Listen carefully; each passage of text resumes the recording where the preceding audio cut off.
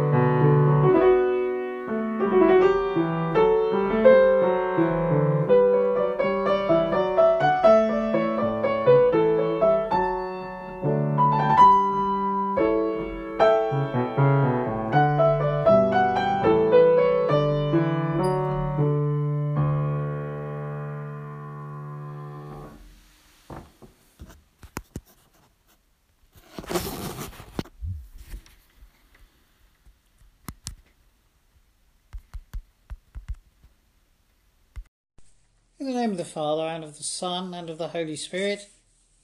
Amen. The Lord be with you, and also with you.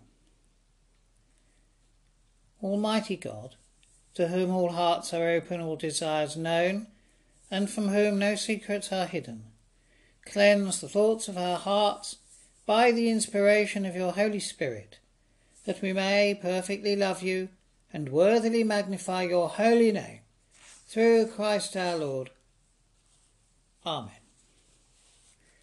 Our Lord Jesus Christ said, "The first commandment is this: Hear, O Israel, the Lord our God is the only Lord.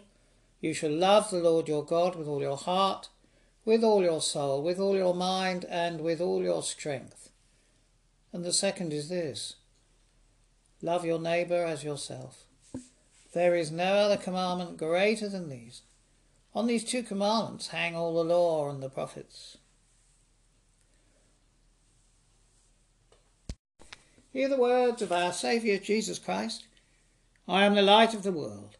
Whoever follows me shall never walk in darkness, but shall have the light of life. Let us therefore bring our sins into light and confess them in penitence and faith." Almighty God, our Heavenly Father, we have sinned against you and against our neighbour, in thought and word and deed, through negligence, through weakness, through our own deliberate fault. We are truly sorry and repent of all our sins. For the sake of your Son, Jesus Christ, who died for us, forgive us all that is past, and grant that we may serve you in newness of life, to the glory of your name. Amen. Almighty God, who forgives all who truly repent, have mercy upon you, pardon and deliver you from all your sins, confirm and strengthen you in all goodness, and keep you in life eternal. Through Jesus Christ our Lord. Amen. And we say the Gloria together. Glory to God in the highest, and peace to his people on earth. Lord God, Heavenly King, Almighty God and Father, we worship you, we give you thanks, we praise you for your glory.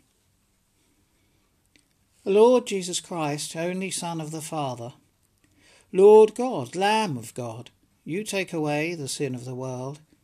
Have mercy on us. You are seated at the right hand of the Father. Receive our prayer. For you alone are the Holy One. You alone are the Lord. You alone are the Most High, Jesus Christ, with the Holy Spirit, in the glory of God the Father. Amen. The first reading is taken from Malachi 3, verses 1 to 5.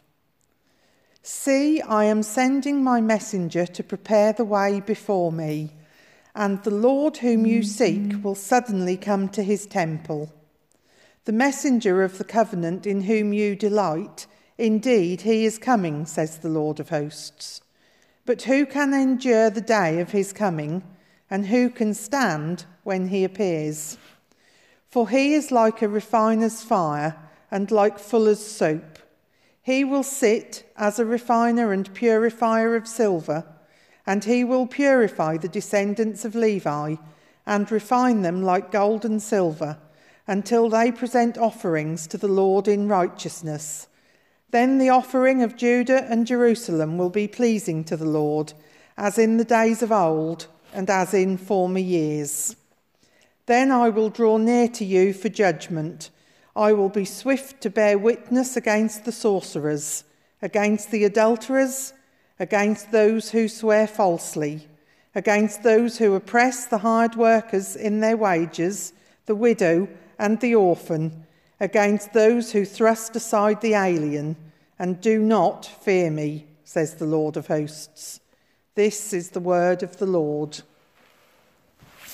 Our second reading is taken from the letter to the Hebrews.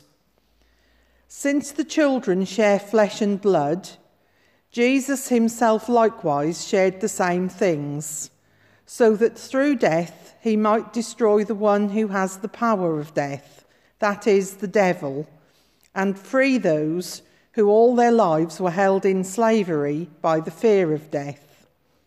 For it is clear that he did not come to help angels, but the descendants of Abraham.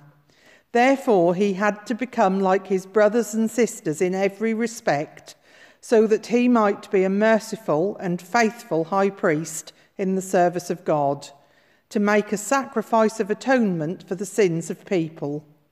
Because he himself was tested by what he suffered, he is able to help those who are being tested. This is the word of the Lord.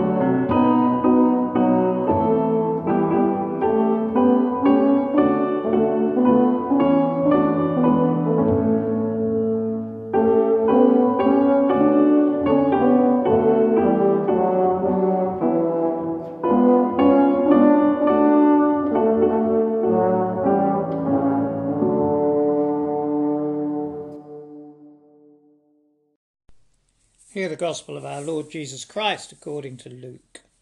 And our Gospel is taken from Luke chapter 2, beginning at verse 22. When the time came for their purification, according to the law of Moses, Mary and Joseph brought Jesus up to Jerusalem to present him to the Lord. As it is written in the law of the Lord, every firstborn male shall be designated as holy to the Lord. And they offered a sacrifice according to what is stated in the law of the Lord, a pair of turtle doves, or 2 young pigeons. Now there was a man in Jerusalem whose name was Simeon. This man was righteous and devout, looking forward to the consolation of Israel, and the Holy Spirit rested on him. It had been revealed to him by the Holy Spirit that he would not see death before he had seen the Lord's Messiah. Guided by the Spirit, Simeon came into the temple, and when the parents brought in the child, Jesus, to do for him what was customary under the law, Simeon took him in his arms and praised God, saying, "Master, now you are dismissing your servant in peace, according to your word. For my eyes have seen your salvation, which you have prepared in the presence of all peoples, a light for the revelation to the Gentiles, and for the glory of your people Israel." And the child's father and mother were amazed at what was being said about him. Then Simeon blessed them and said to his mother Mary, "This child is destined for the falling and rising of many in Israel, and to be a sign that will be opposed, so that the inner thoughts of many will be revealed. And a sword will pierce your own soul too." There was also a prophet, Anna, the daughter of Phanuel, of the tribe of Asher. She was of a great age, having lived with her husband for 7 years after her marriage, then as a widow to the age of 84. She never left the temple, but worshipped there with fasting and prayer, night and day. At that moment she came and began to praise God and to speak about the child to all who were looking for the redemption of Jerusalem. When they had finished everything required by the law of the Lord, they returned to Galilee, to their own town of Nazareth. The child grew and became strong, filled with wisdom, and the favour of God was upon him. This is the gospel of Christ. May I speak in the name of the Father, and of the Son, and of the Holy Spirit. Amen. You may be forgiven for the confusion sown by the lectionary, which gives us this account of Jesus' presentation in the temple when he was only 8 weeks old, after the story of his baptism, which we heard 3 weeks ago, and after the wedding at Cana, which we heard last week, and in between we heard about the calling of Nathanael. I've long been fond of reading biographies, but I notice now that my approach to them varies depending on who I'm reading about. Contrast, for example, Peter Ackroyd on Charles Dickens with Robert Sidelsky on John Maynard Keynes. These are both enormous books, over 1,200 pages long. Somewhere in my old-fashioned convent schooling, someone had drilled into me that you begin a book at the beginning and plough through to the end, and I came away with the idea that doing anything other than that was sinful. But to be fair, most things were. Years later, an Oxford theologian warned his shocked new students, "Do not read too many books." We were shocked because we thought that was what we had come to do, read books. Surprised because his evident professional erudition belied his advice. And then we were relieved at his explanation that the scripture was more against my dyed-in convent system than reading, and he was very much for a wide reading of many volumes, but with very careful discrimination and selection. So I've taken his advice and do not always start at the beginning. With Dickens it is important to do so. After all, he did write a lot of novels with children as lead characters.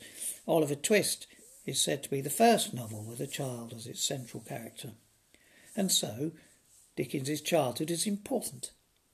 It takes nearly 200 pages in Ackroyd's book for Charles to reach 10 years of age, and I read them all.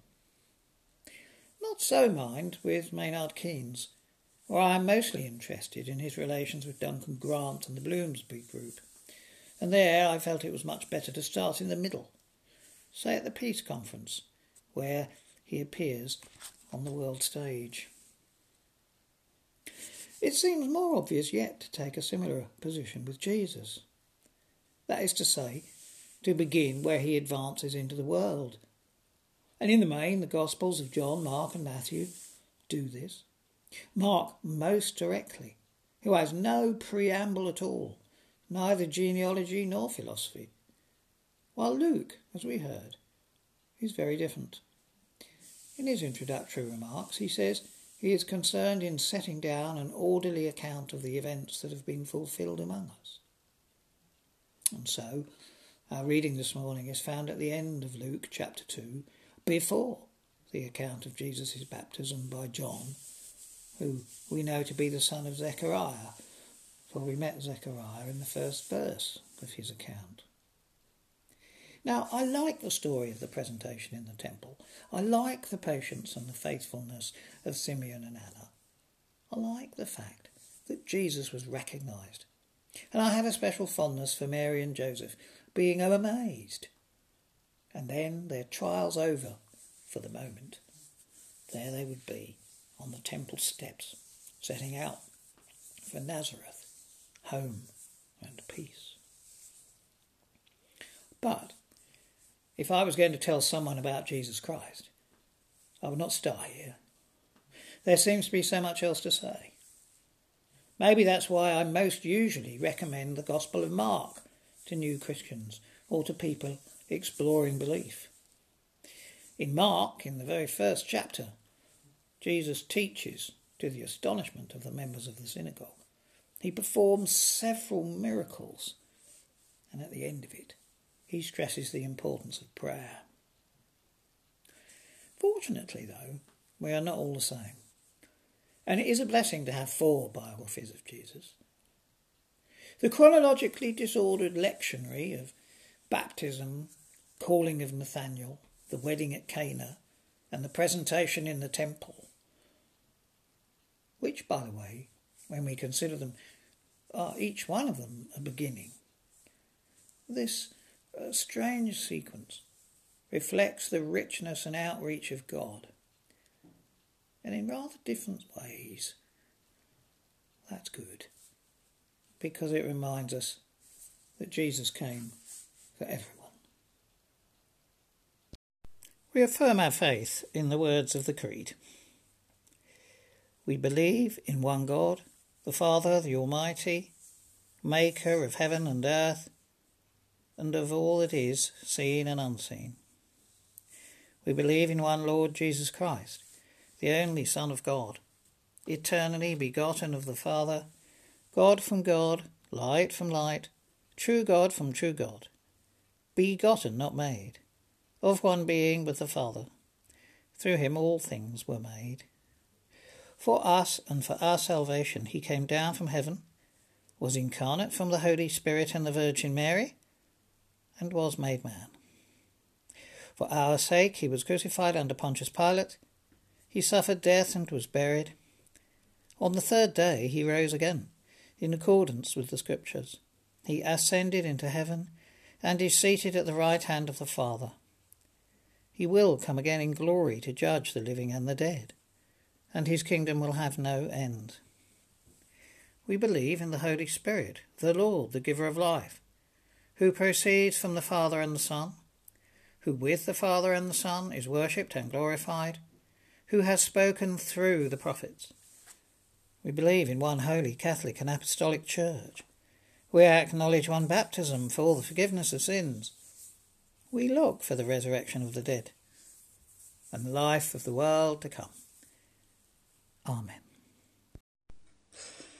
As we come to our prayers, you may, on this particular Sunday, like to light a candle, and there will be a short pause while you do that.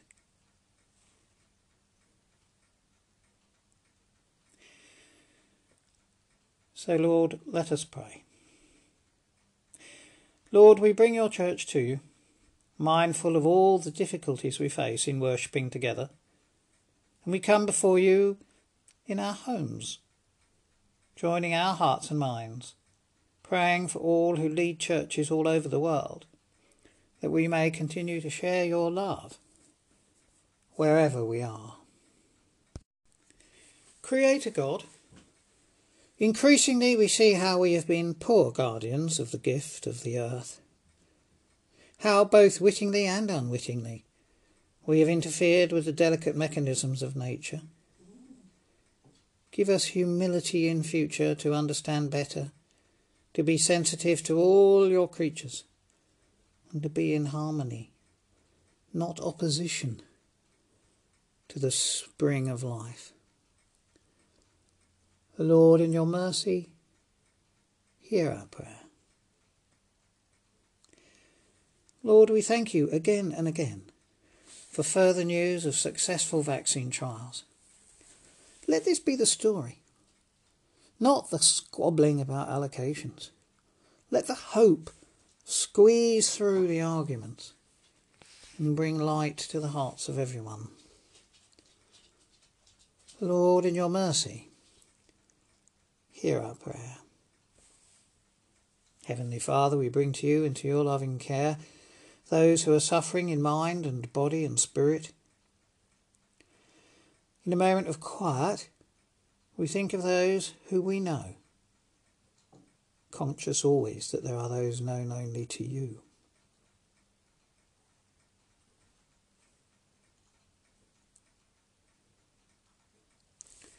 Among those in our parish, we pray today for Jill Smith and John Crombie. Lord, in your mercy, hear our prayer. Heavenly Father, lighten our steps as we grieve, as we think of those who have recently died. We pray particularly today for the friends and family of Kathy Rout and Jean Bryars. Lord, be with them as they gather their thoughts and their memories. And help us all to know that those we love but no longer see are safe, at peace and at rest with you. Lord, in your mercy, hear our prayer. Lord Jesus Christ, who was presented in the temple, recognised and received with joy by Simeon and Anna, mercifully grant that we too may be guided by your Holy Spirit, and that we may receive you and love you. Lord, in your mercy, hear our prayer. And we join together in the prayer that Jesus taught us. Our Father, who art in heaven, hallowed be thy name. Thy kingdom come, thy will be done, on earth as it is in heaven. Give us this day our daily bread, and forgive us our trespasses, as we forgive them that trespass against us. And lead us not into temptation, but deliver us from evil.